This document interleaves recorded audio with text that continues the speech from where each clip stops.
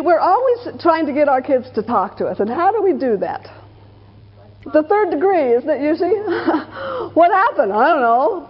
What'd you do? I don't know. How was school? Oh, fine. One of the things that I suggest you do, I call it closet listening. And what this means is that you just hang out with your kids without saying anything.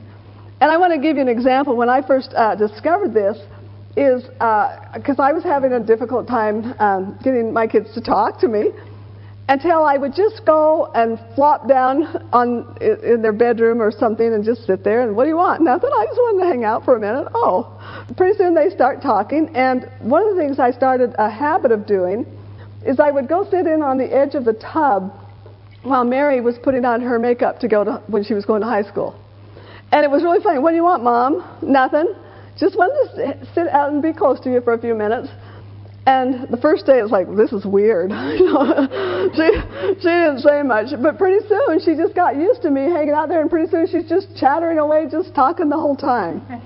It's just kind of interesting how when they think that we're have these expectations and give me the third degree, I'm the same way. It's like when I come home from work and if my husband starts grilling me, wait a minute, leave me alone. I'm just trying to downtime. But pretty soon once I'm down, then I just want somebody who's willing to listen because now I'm ready I want to have somebody to share with.